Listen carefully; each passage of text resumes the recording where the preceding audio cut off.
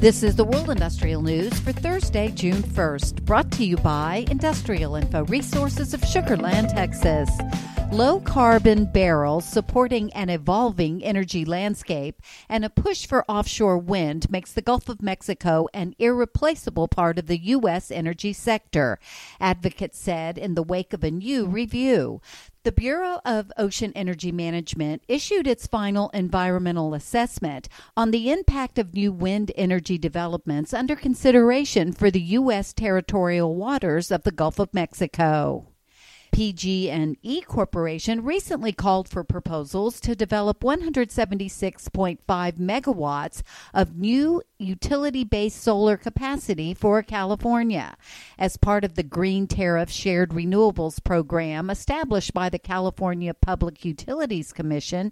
The initiative allows Californians to purchase either half or all of their electricity from a utility-scale solar project instead of installing solar panels at their home or business. Industrial Info is tracking more than $23 billion worth of active solar power generation projects, which are already in development across California.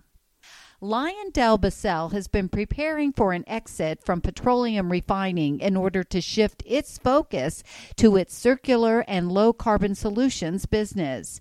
But now LyondellBasell is delaying this exit by another year. The company put its 268,000 barrel per day refinery on the outskirts of Houston, Texas, up for sale in 2021.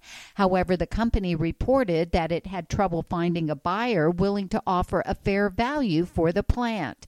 In 2022, LyondellBasell shifted its strategy, stating that it would close the refinery by the end of 2023. However, earlier this week, the company said it will keep the refinery operating in 2024, now with plans to exit operations no later than the first quarter of 2025.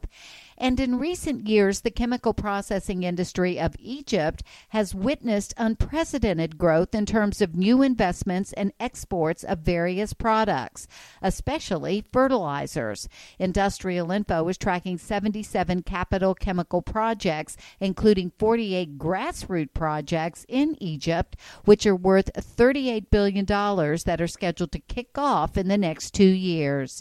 For details on these and other breaking news, read the full stories at www.industrialinfo.com. I'm Peggy Tuck, reporting for Industrial Info News.